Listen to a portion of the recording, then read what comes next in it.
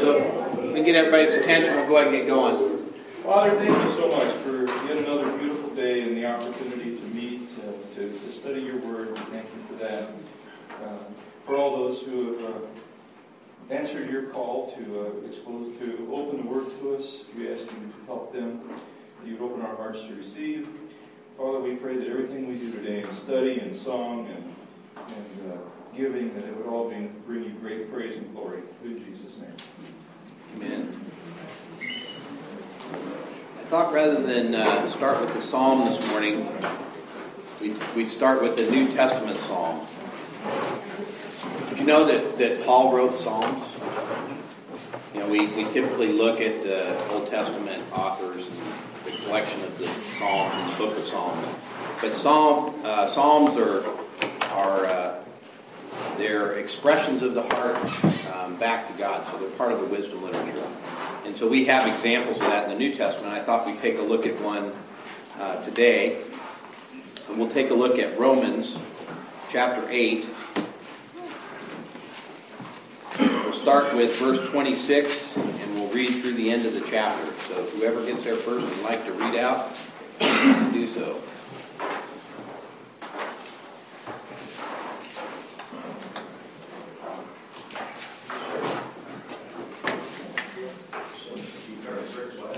Romans chapter 8, starting in verse 26 through the end of the chapter.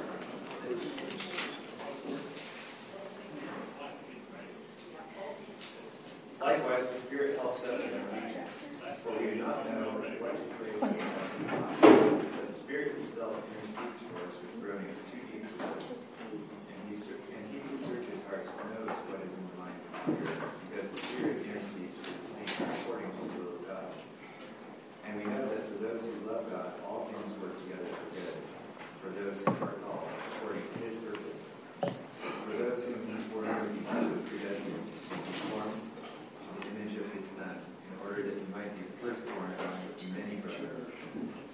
And those whom He predestined, He also called. And those whom He called, He also justified. And those whom He justified, He also glorified. God's everlasting love. What then shall we say to these things? If God is for us, who can be against us? He who did not give His own Son, but gave Him up for us all, how can He not also with Him graciously give us all things? Who shall bring any charge against God's elect? It is God who justifies. Who is to condemn? Jesus Christ is the one who died. More than that, who was raised, who is at the right hand of God, who indeed is interceding for us. Who shall separate us from the love of Christ?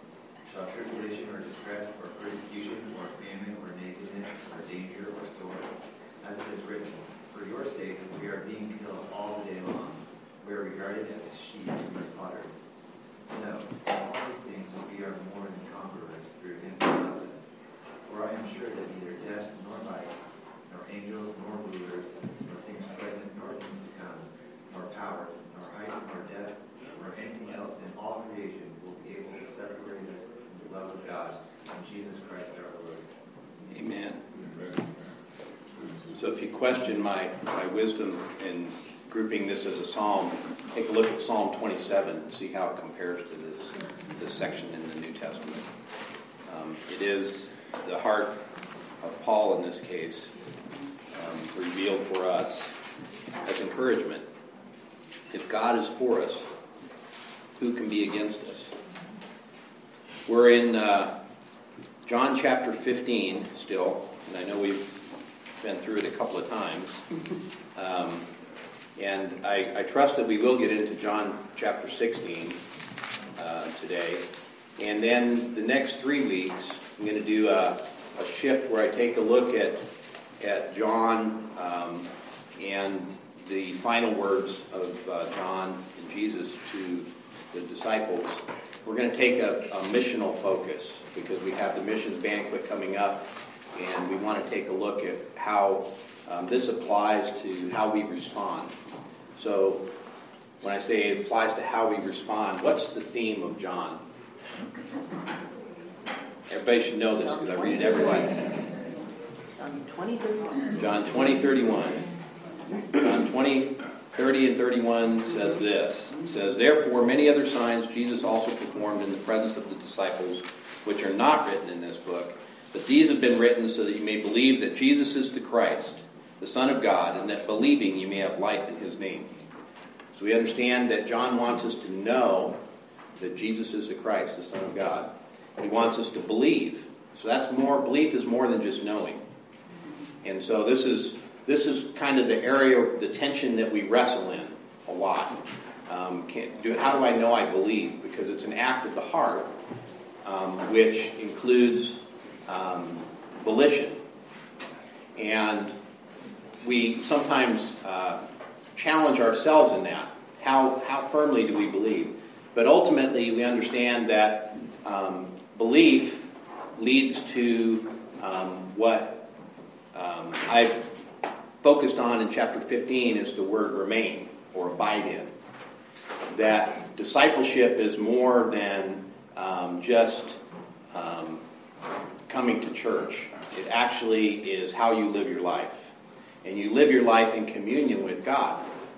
That can include how you dialogue with him in prayer throughout the week. It can include how you behave internally when nobody's watching, and behave externally in community when people are watching, right? How you walk with God.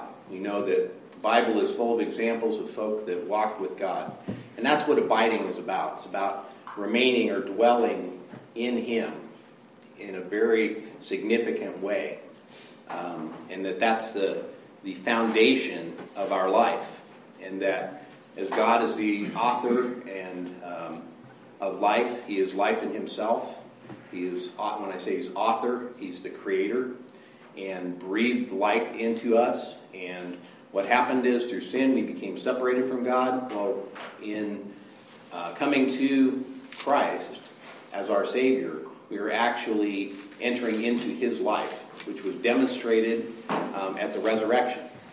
We understand that this is all about the cross. In fact, this passage this section that we're in right now, called the Upper Room Discourse, happened right before Jesus went to the cross, where he died for our sins, according to the Scripture. And he was buried, and on the third day he was raised, according to the Scripture. We understand that his resurrection is a demonstration of our eternal life. Just as he has life in himself and can give it to whom he chooses, we read about that in John chapter 5.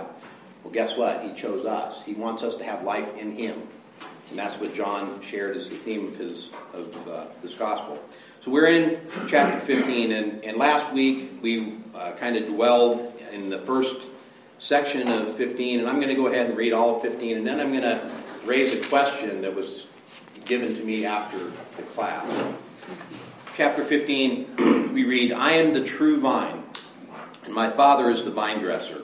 Every branch in me that does not bear fruit, he takes away. And every branch that bears fruit, he prunes it so that it may bear more fruit. You are already clean because of the word which I have spoken to you. Abide in me, and I in you. As the branch cannot bear fruit of itself unless it abides in the vine, so neither can you unless you abide in me. I am the vine, you are the branches. He who abides in me, and I in him, he bears much fruit. For apart from me, you can do nothing. If anyone does not abide in me, he is thrown away as a branch and dries up. And they gather them and cast them into the fire, and they are burned. If you abide in me, and my words abide in you, ask whatever you wish, and it will be done for you. My Father is glorified by this, that you bear much fruit, and so prove to be my disciples. Just as the Father has loved me, I have also loved you. Abide in my love. If you keep my commandments, you will abide in my love, just as I have kept my Father's commandments, and abide in his love. These things I have spoken to you, so that my joy may be in you, and that your joy may be made full. This is my commandment, that you love one another, just as I have loved you. Greater love has no one than this, that one lay down his life for his friends. If you are my friends if you do what I command you. No longer do I call you slaves, for the slave does not know what his master is doing, but I have called you friends, for all things that I have heard from my Father I have made known to you. You did not choose me, but I chose you, and appointed you that you would go and bear fruit, and that your fruit would remain, so that whatever you ask of the Father in my name, he may give to you. This I command you, that you love one another. If the world hates you, you know that it hated me before it hated you. If you were of the world would love its own, but because you were not of the world, but I chose you out of the world, because of this, the world hates you. Remember the word that I said to you, a slave is not greater than his master. If they persecuted me, they will also persecute you. If they kept my word, they will keep yours also. But all these things they will do to you for my name's sake, because they do not know the one who sent me. If I had not come and spoken to them, they would not have sin. But now they have no excuse for their sin. He who hates me hates my Father also. If I had not done among them the works which no one else did, they would not have sin. But now they have both seen and hated me and my Father as well. But they have done this to fulfill the word that is written in their law. They hated me without a cause. When the Helper comes, whom I will send to you from the Father, that is the Spirit of truth who proceeds from the Father, he will testify about me. And you will testify also, because you have been with me from the beginning. These things I have spoken to you, so that you may be kept from stumbling. They will make you outcasts from the synagogue, but an hour is coming for everyone who kills you to think that he is offering service to God. These things they will do because they have not known the Father or me. But these things I have spoken to you, so that when their hour comes, you may remember that I told you of them. These things I did not say to you at the beginning, because I was with you. I know I read a little bit longer. If you actually look at this as a complete section or passage of thought, it actually goes through 16 verse 4. So last week we were talking about the vine and the first 11 verses. I know we've spent a lot of time on that, but I wanted to get to a question that Mr. Reddington asked me after church. So, great, call me out. So Tim, and rightfully so, struggles with verse 6 and verse 7. Because there's if statements in there. It says, if anyone does not abide in me, he is thrown away as a branch and dries up, and they gather them and cast them into the fire, and they are burned. If you abide in me, and my words abide in you, ask whatever you wish, and it will be done for you. So, and Tim and I have had this conversation a lot over the years about the nature of salvation. Can salvation be lost? Is it dependent upon some aspect of our response or behavior? Or is it totally within God's area of concern? And I'm Baptist in my theology, so I will tell you that I believe once saved, always saved. And that presents some challenges in Scripture, especially when you come to if clauses like this, because it looks like maybe I could squirm out of God's hands. There's an if there. So it requires that I remain in order to be in this place where I'm not going to be thrown away as a branch drying up. So I would throw in 14 as well, verse 14. Yep. You're my friends if you do what I command you. Okay. Yep. He's talking to his disciples. Yep. Go ahead. Well, so let's take a look at 6, because it's the most serious of those ifs. 6 has to do with the nature of whether we get burned or not, and what that means to get burned, right? Because it's talking about abiding in the vine, being connected to the source of life. So one of the things that's remarkable about this passage is Jesus is totally moving the seat of nationalistic religion from Israel as a nation. And he's putting the seat of the substance of religion in himself. So the Jews thought that they were special in God's kingdom, that they had a special place, that they were chosen by him, and that the land that they had was a special part of the promise of God to his people. And that goes all the way back to Abraham, and they're still fighting it over it today. right? And you'll see nationalistic Judaism, Zionism is what it is typically tagged today, as that fervor for the land that can actually be destructive to us as Christians. And I say that because when I was in Bethlehem in 2002, I actually was in the Church of the Nativity right after there had been a siege there. So there was a group of Palestinians that held out in the Church of the Nativity, resisting the Israeli government that had come with tanks and was charging over houses. They were trying to secure a perimeter in the land.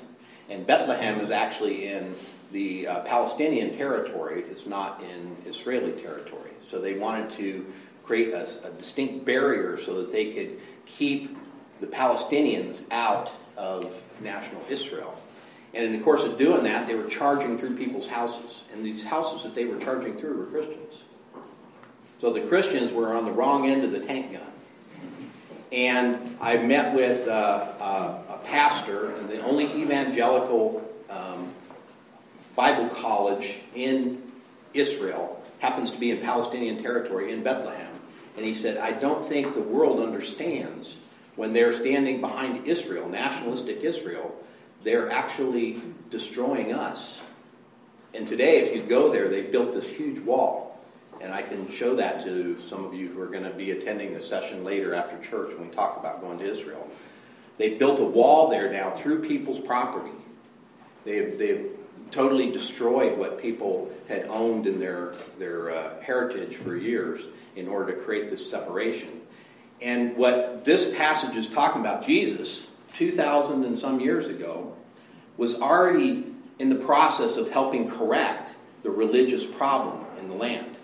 That the religious problem of the Pharisees wasn't that they were zealous for God, because they certainly had a zeal, but that their zeal was misdirected. And that they needed to actually make the heart of their life God himself. And that they needed to be responsive to what God had said, what he had declared in his revelation. Because we understand that if you look at 1 Corinthians 15, what occurs in chapter 18 of John and 19 of John, the crucifixion, the trial and crucifixion of Christ, was planned from the very beginning. That this is a plan of God in order to redeem humanity. And that one would die in our place, and that one would be God himself, in order to draw us back into communion with him. It was the only way. That's why we have an exclusive claim as evangelical Christians. We say there is one way to God. We read that in John 14, verse 6, where Jesus said to him, I am the way. He's not, I am a way. I am the way, the truth, and the life. No one comes to the Father but through me. So there's this exclusive claim, and Jesus is saying that claim is not in the land. That claim is not in being a Jew, and part of the promise of Abraham or descendant of Abraham, but that way is in him, that he is the seat of religion. And what he says here is he totally takes the nationalism of the Jews and he puts it on trial, and he says, I am the true vine. And that's good news for us, because I'm not Jewish by descent, but I love God, and I want to be connected to him, right? I want to be in communion. That's what Jesus made available, and he's saying that everybody, if you have life, you're a branch connected to the vine, which is him. And he gets to this statement in, I'll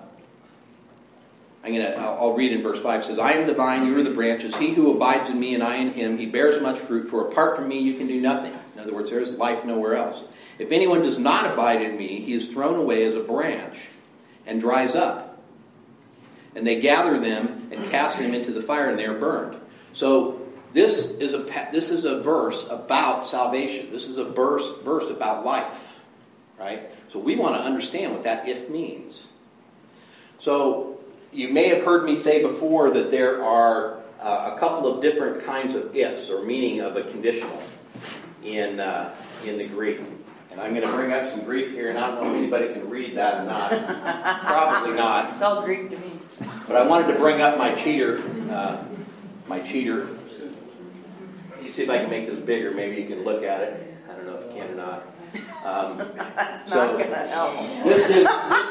This is John 15, right? But I'm going to point out a couple of words because it's the if word. And that there are 4 kinds of conditions of if. And I would refer you to a grammar that was written by Daniel Wallace, Dr. Dan Wallace, who was here this last fall and did a presentation on Romans for us here over a weekend. Did an in-depth study in Romans. Well, he wrote the grammar. He is a Greek scholar par excellence. He's one of the people that many refer to when they're looking for an understanding of the Greek grammar and syntax and usage in manuscripts in the world today. So we had in our presence, and I hope you took advantage of it, one of the greats. And Dr. Wallace put in his grammar a whole chapter on the conditional, on the if statement. He said there are 4 different kinds of conditions. There is what we call a first condition, or first class conditional, which is reality assumed true. And that would be, we use it as a form of speech where the assumption is not in question. There's no probability that the then statement will not be completed, but rather it's assumed that it will be. So let me see if I can bring up some verses that'll show you that. And then you can look them up. This is actually Wallace's grammar right here. Can you make it any bigger? Yeah. And then, of course, my program's going to crash on me. I'll try to make it bigger. Let me see. First class condition. I don't know if I can or not. I mean, it's already blown up as big as it'll go. Take a look at Matthew 12, 27, 28. Or 1 Corinthians 15, 13. So I'll use 1 Corinthians 15, 13. So 1 Corinthians 15, 13 says, if there is no resurrection, then Christ has not been raised. So that's a form of speech where the then clause is assumed true. Because if there is no resurrection, the true statement would be Christ has not been raised. Right? It isn't, well, maybe it was Christ was raised, or maybe not. No. You can't have resurrection. You can't have Christ raised if there is no resurrection. So it's reality assumed true. And the particular, and I know you won't see this, but this is an EI, epsilon iota, in Greek. And that's the if. And when you see this first class conditional, that's the form that you will see. It always follows this Greek form. Then there's a second class conditional, which would be reality assumed false. So it's just the opposite of a first class conditional. In other words, there's no probability that the outcome will not occur. It's just going to be a negative reality. So let me see if I can find an example of a second class conditional.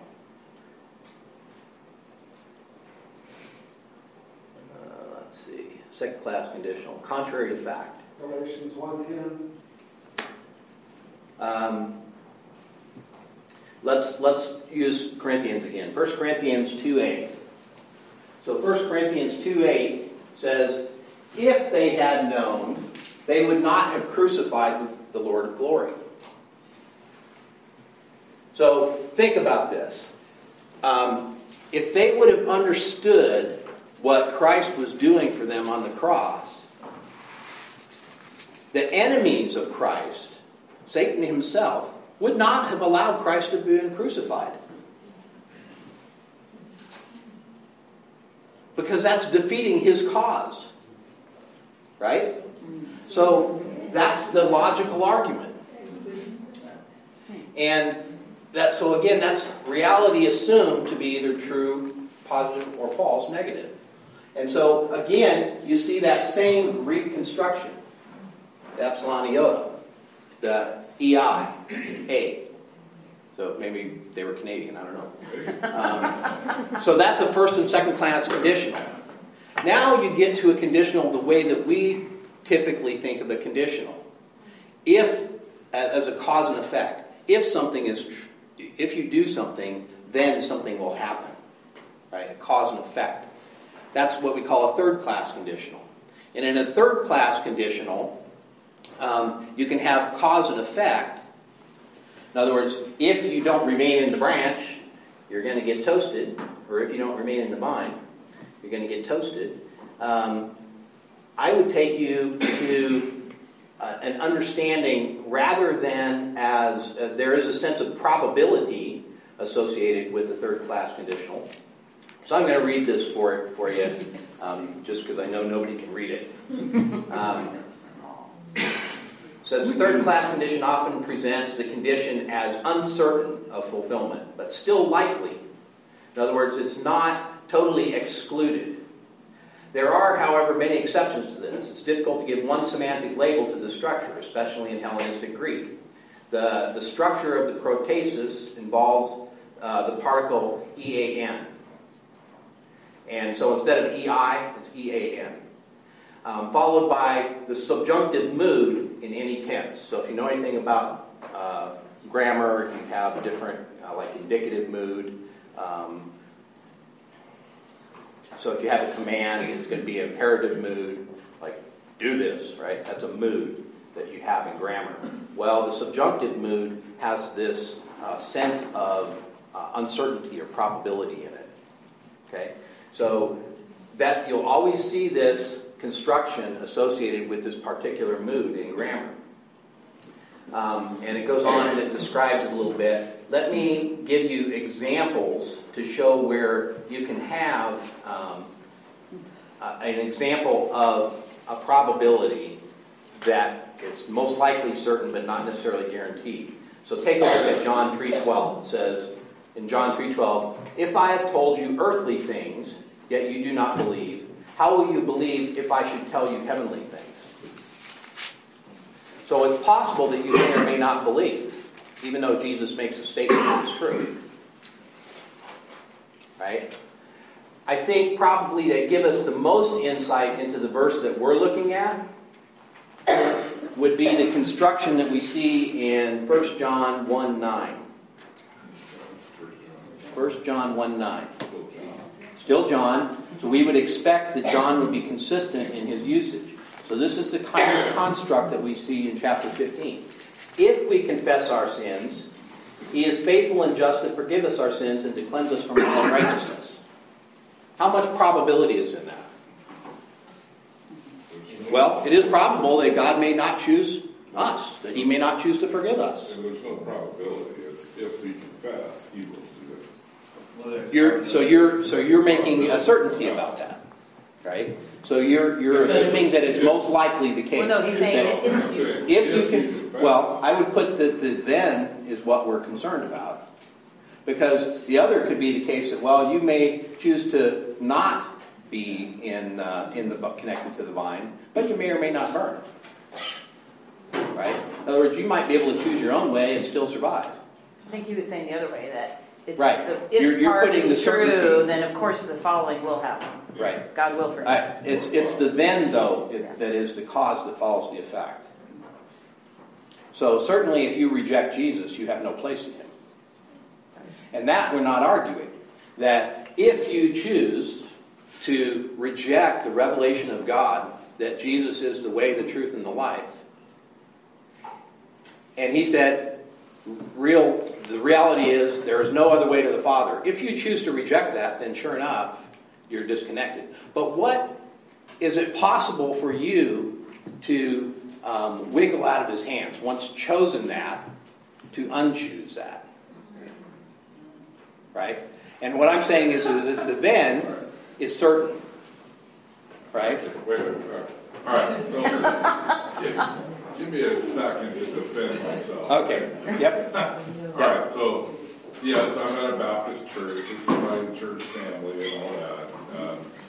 But I think there's some theology that is, I don't know if I want to say too good to be true or whatever, but it's like when I was back in high school and thinking a lot about this stuff, I said, well, I always, well, never mind that. Okay, so I think the point of chapter 15 is that he's talking to the disciples, and he's actually setting them up to go out and change the world in a way. Right. Okay? He gives this discourse, and I think it causes me to ask, how fruitful am I? Okay, I have no doubt that the vine, that Jesus, and he's saying his Father is the vine dresser. Right. We're just a branch, okay? Right. So if we're fruitful, we get pruned because the goal is to bear fruit. Right. Okay? And if we're not fruitful, you get cut off and thrown away. Okay? That's not what it says here, though. It doesn't say, if you're not fruitful, you get cut off. It says, if you don't abide in me. Oh, okay, so that's different. That's So in other different. words, That's different. If you don't This remove doesn't have to yourself do with from the fruit. vine, This does not have to do with fruit. And people will naturally look at their life and they'll say, man, I'm not bearing the kind of fruit that I read about in the Bible. Therefore, am I in the vine? Right? And sure enough, we know that the Father... So, in many ways, people come to Christianity with an expectation that my life is going to get easier. No! You're putting yourself under the pruning shear. Right? Because when you are God's and He's pruning that life in you, He's going to prune you in such a way that you remain and bear fruit. So let me finish though. Sure. So my point is, I'm actually not worried about my salvation. I believe that if I, and I have accepted the Lord as my Savior, and I've done what I can do, and I trust that His blood is enough to cover me and my sin. What I'm worried about, just sort of in the back of my head, intellectually, I guess, and what I have discussions with my sons about, and what I really have a hard time believing is when I read, the book here, I just don't see that it's sort of so cut and dry that it's like once saved, always saved. So I think that there's a whole bunch of conditional things, and I'm not worried about God's being able to save me. I'm worried about me walking away from Him. Right. And what did Jesus say about that? And what I don't trust is me. I don't trust me. No, I understand I'm totally. A sinner, Yeah. And I see where I fall short, and I see where I don't bear fruit like maybe I should, and I see that I can do better. And that's what this kind of thing reminds me of, is that, we have to remain in Him. We have to, I don't know what all that means, but be pruned or whatever now and again. And I, don't get me wrong, I feel totally blessed in my life. I've been blessed way beyond what I deserve. I mean, it's not even close. And some people would say, well, you've got great fruit in your life, You got a great family, you got da-da-da. Well, okay, all that's really true. But I don't know what I've really done for Him. You haven't done anything for Him in the sense that we could bring any merit to God. So this is we're trying to measure up, because that's what the world tells us. You need to measure up. And by the way, if you got wrinkles, you don't measure up, so you better get some wrinkles treatment. If you got gray hair, and it's unsightly gray hair, you want to dye that out, right? If you've got excess cellulite, you need to deal with that, right? You're not measuring up. That's what the world tells you. It tells you that on every front. Everything that you come... Well, no. I'm not looking at you. I'm looking at me. So the world tells us that on every single front. It is about a set of scales. The judgment to humanity has to do with having the balance. And that's why when we put together a religion, we always like to put merit in one balance to gain favor in the other. And it's like, no. God's saying, it don't work that way. I am who I am. You aren't. And life is indeed. Right. But yeah, you do. Myself going astray because that's what's introduced. So I am a saved critter, and I am trusting wholly. If I have any life at all, now and in the future, it is wholly the work of God. So I'm trusting wholly in Him. Right now, I can tell you that my life is not perfect, and I can cite examples, and I can tell you this last week that the Holy Spirit busted me big time. Right, and I heard, and I was so grateful that I heard. Right?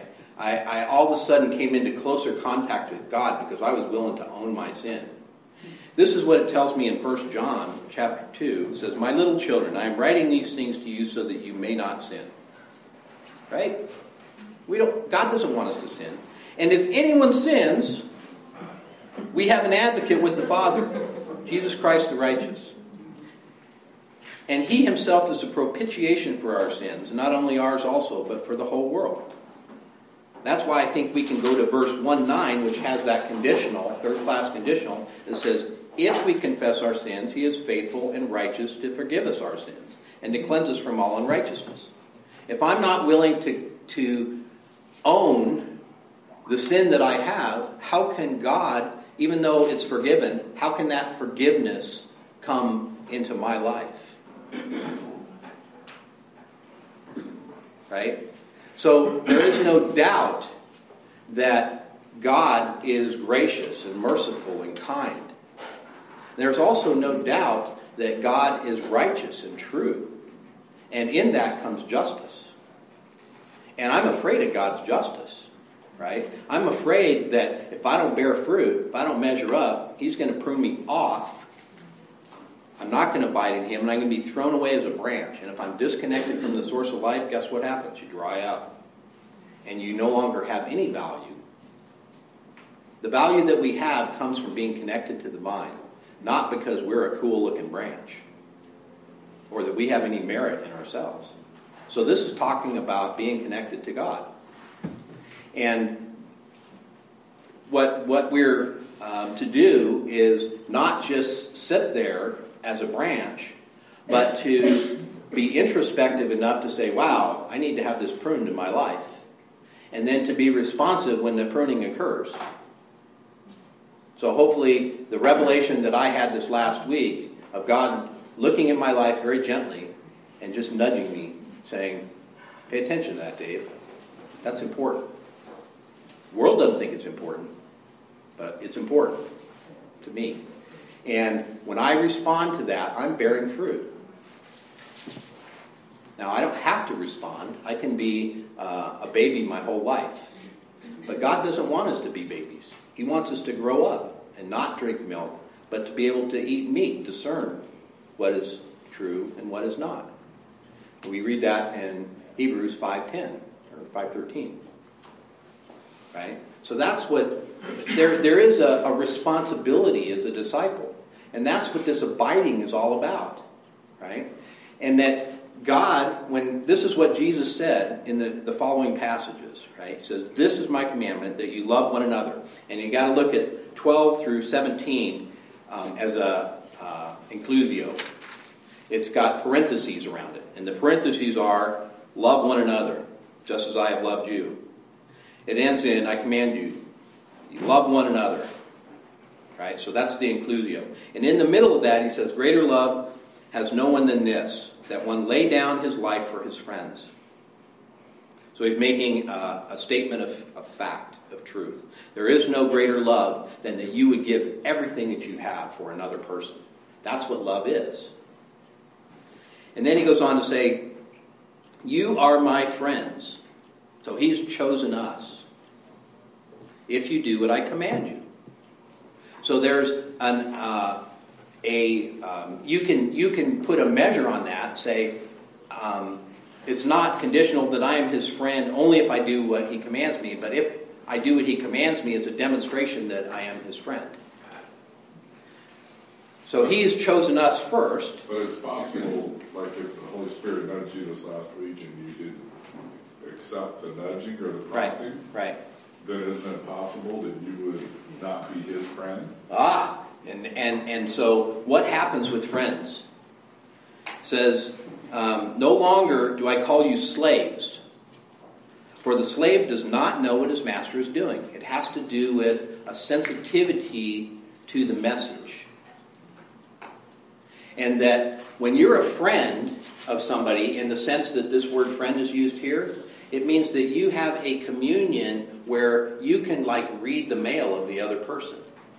So when a few verses down in chapter 19, where Jesus is on trial and he's brought before Pilate, and the accusation made by the high priest to Pilate, he says, if you don't crucify this man, you are no friend of Caesar. So he's using, now was Pilate a friend of Caesar? No, he wasn't a chum. But he had the right, as one who was in the inner circle, to actually see and appropriate the vision of Caesar for himself and then execute that as the procurate. Right? So he had a visibility and trying to think of the right word here, an intimacy that Pilate had to execute Caesar's will.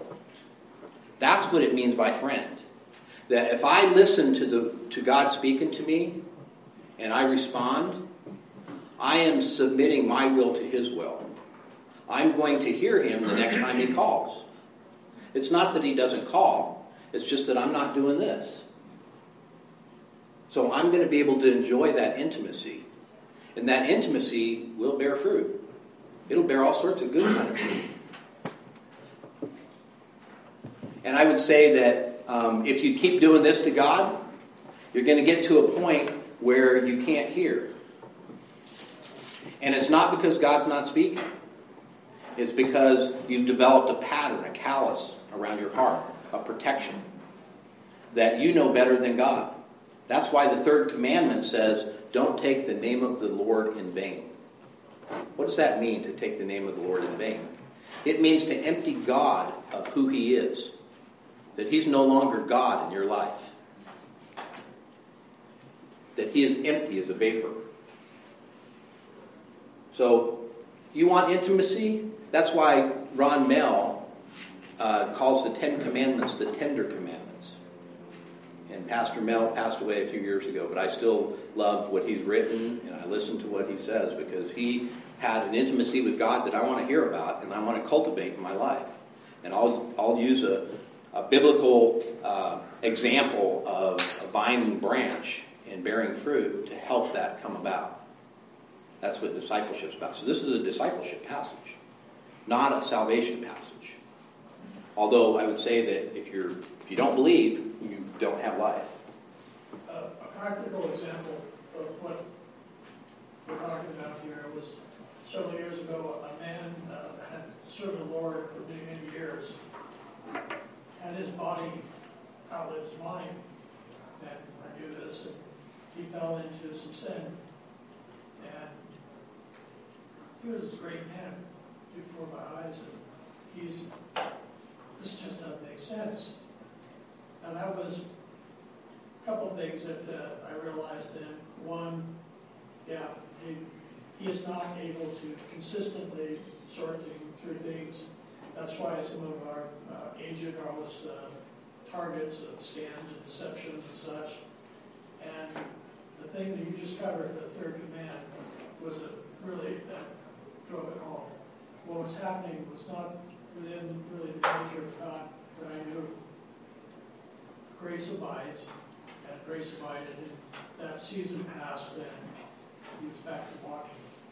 But it was just a shock to me to see that, and what that does to you is, you're younger, but one day you may be older. What happened to me? Yeah. And what I learned there is grace will abide then. Yep. And that this is the amazing love of God. He does not give up on us. He is faithful when we are faithless. You ever read that in the Bible? That's what that's talking about. And he said, no greater love has a man than this. Has one than this. That one would lay down his life for his friends. So Jesus demonstrated the love of God to the end. That's why I love this passage, because this section, because it starts out 13, it says, now before the feast of the Passover, this chapter 13, Jesus, knowing that his hour had come, that he would depart out of this world to the Father, having loved his own who were in the world, he loved them to the end, to the fullest, to eternally. He doesn't give up just because we are dirt clods, which truly we are. We're not pond scum, we're dirt clods. That's what the Bible tells us. The world will tell you you're pond scum. But kind of go back with, Tim, if he has doubts about once saved, always saved, I'm going to come in with 8, actually, not the whole chapter, but especially what we read this morning. Romans 8, it talks about, in the middle of the chapter, it talks about how the Holy Spirit helps us in our weakness. We're saved, and we're not in the flesh if the Spirit of God dwells in you, and he does, if you're saved. But, even that familiar verse, all things work together for good, I would throw out to you that even your sin works together for good. That sounds weird, but Dave gave a perfect example. The Holy Spirit called him out this week. Your sin increases your awareness of your wickedness, and increases your awareness of your need for salvation, and increases your awareness of how great the salvation is. It brings you to God on your knees, and humbles you. But all these things work together for your good. And all the things that we tend to think, oh, I just screwed up. I wonder if I lost it.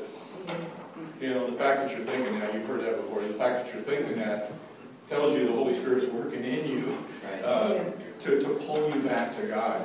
So the whole chapter 8 in Romans is fabulous for the assurance of self once saved, always saved. And I thought that would be the appropriate introduction to our discussion this morning, because what we see in the passages that we're looking at in 15:1 through 17 is that core principle of life in Him. What it means to be a disciple. And that means you get challenged and you get pruned. It means that you wrestle with heavy-duty theology. It means that you address issues of intimacy and drawing near to God. Right? If we draw near, he says, all things that I have heard from my Father I've made known to you. How does that happen? That happens through the Spirit of God dwelling in us. And that's exactly what he goes into next. And he sandwiches it in between, so he gives us this good news. Oh, by the way, I'm doing this so that your joy, my joy, can be in you. Your joy will be complete in him. And that, by the way, you're going to get smashed in this. The world's going to hate you. And the evidence of that is they hated me. And so when you speak of me, they're going to hate you as they hated me. They didn't receive my word, they're not going to receive yours either. But don't worry. That's not the end.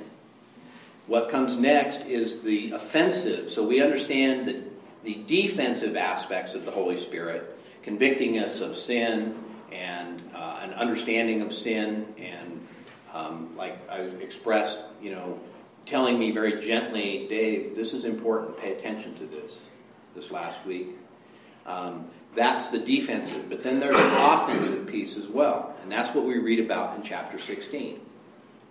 That the Holy Spirit is actually in us powerfully to help us succeed. So that we can be more than conquerors, as is said in Romans chapter 8. And I'm going to read that real quick because we're almost out of time. And I don't want to lose this focus. So I'm going to, looking like I'm skipping over verses 18 through 27. That's about that we will be hated. But you read in verse 26 of chapter 15, it says, when the Helper comes, whom I will send to you from the Father, that is the Spirit of truth, who proceeds from the Father, he will testify about me.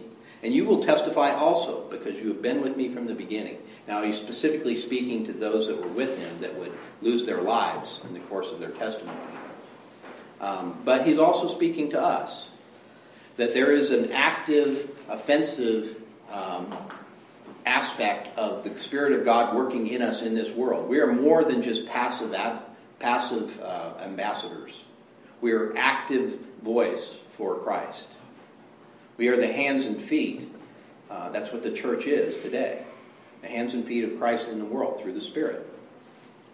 And I'm going to pick up at verse 5 in chapter 16. He says, but now I am going to him who sent me, and none of you ask, where are you going? But because I have said these things to you, sorrow has filled your heart. But I tell you the truth, it is to your advantage that I go away. For if I do not go away, the Helper will not come to you. But if I go away, I will send him to you. So this has to do with the necessity of Christ's death.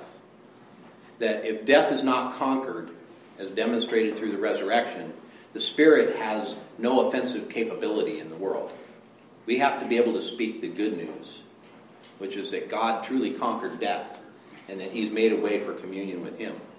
And when he comes, he will convict the world concerning sin and righteousness and judgment.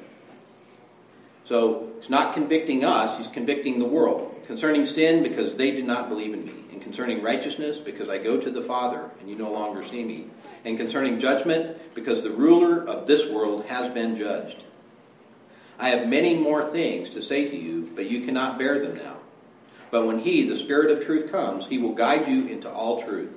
For he will not speak on his own initiative, but whatever he hears, he will speak. He will disclose to you what is to come. There's that friendship, that intimacy that comes in abiding. Right? That you're able to have that dialogue with God. He will glorify me, for he will take of mine and will disclose it to you. So the very riches of Christ are given to us. That when you're in Christ, when you're a child of the King, there is incredible benefit and blessing in that.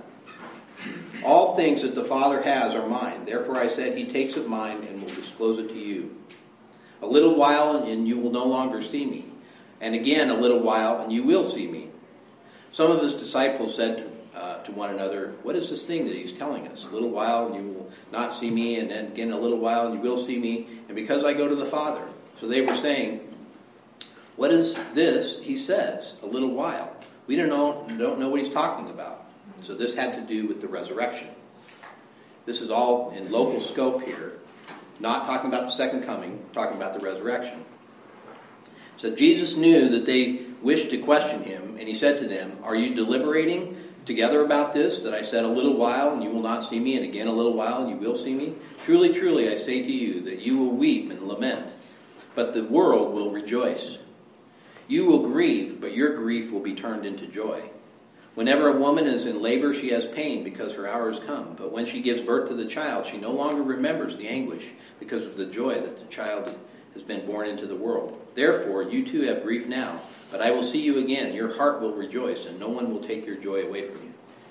When Christ conquered death, when he demonstrated that our life in him is eternal, the very life that can be present with God for all eternity, to sit at his right hand as the Son of Man, having received an eternal dominion. When that was presented to us, we knew that even though death is still present, it is not the end. When Jesus said, I am the way, the truth, and the life, that it was true. When Jesus said, I am the resurrection and the life, and he asked Martha, do you believe this? And he asked us, do you believe this? Do you believe that you'll be resurrected? Do you believe that you'll have eternal life? That is in Christ, and he demonstrated it. That's why they would rejoice. And it would only be a matter of a couple of days. And they would see that the war was won. That which separated them had been removed. That Jesus was successful. And in that day you will not question me about anything. Truly, truly, I say to you, if you ask the Father for anything in my name, he will give it to you. Until now you have asked for nothing in my name. Ask and you will receive, so that your joy may be made full. John wants us to know that Jesus, the man, is the Christ, the Son of God. Remember that. He's not just a myth. He's an actual person that lived among us, right? And these are the testimonies of his life among us. He isn't some mythical Superman that we have as a Savior. He's like us in every way, and yet conquered death. These things I have spoken to you in a figurative language. An hour is coming when I will no longer speak to you in figurative language, but will tell you plainly of the Father. In that day you will ask in my name, and I do not say to you that I will request of the Father on your behalf. For the Father himself loves you, because you have loved me and have believed that I came forth from the Father. I came forth from the Father, and having come into the world, I am leaving the world again and going to the Father. His disciples said, "Whoa, now you're speaking plainly, and you're not using a figure of speech. Now we know that you know all things and have no need for anyone to question you. By this we believe that you came from God." Jesus answered them, "Do you now believe? Behold, an hour is coming, and it has already come, for you to be scattered, each to his own home, and leave me alone. And yet I am not alone, because the Father is with me. These things I have spoken to you, so that in me you may have peace. In the world you'll have tribulation, but take courage. I have overcome the world." That's where we're going to end today. And we'll unpack that, because I know that there are probably questions, but we're out of time. Just go away knowing this. In the world you'll have tribulation, but take courage. Jesus has overcome the world. Let's go ahead and close with prayer. Lord, we thank you for opportunity to come to you and to wrestle with tough questions. And I don't know that they are fully resolved this morning, Lord. Probably not. But Lord, every time that we wrestle, we come closer. Just as Jacob wrestled with you at Peniel and came face to face with you, and that he walked away a changed man. He was different from that point, including his name. And that we wrestle with you, and we're different because of that, Lord. And we thank you that you name us, that you have, when you call us, we hear your voice, that we are your sheep. Lord, we thank you for this. We ask that you continue to gently provide and protect and pull us into close intimacy with you. Lord, we thank you so much for who you are and what you've done for us. We thank you for this. Ask you to be with Bob this morning. Ask you to be with the activities of the day. And thank you for such a beautiful day, Lord Jesus. We pray all this in your name. Amen.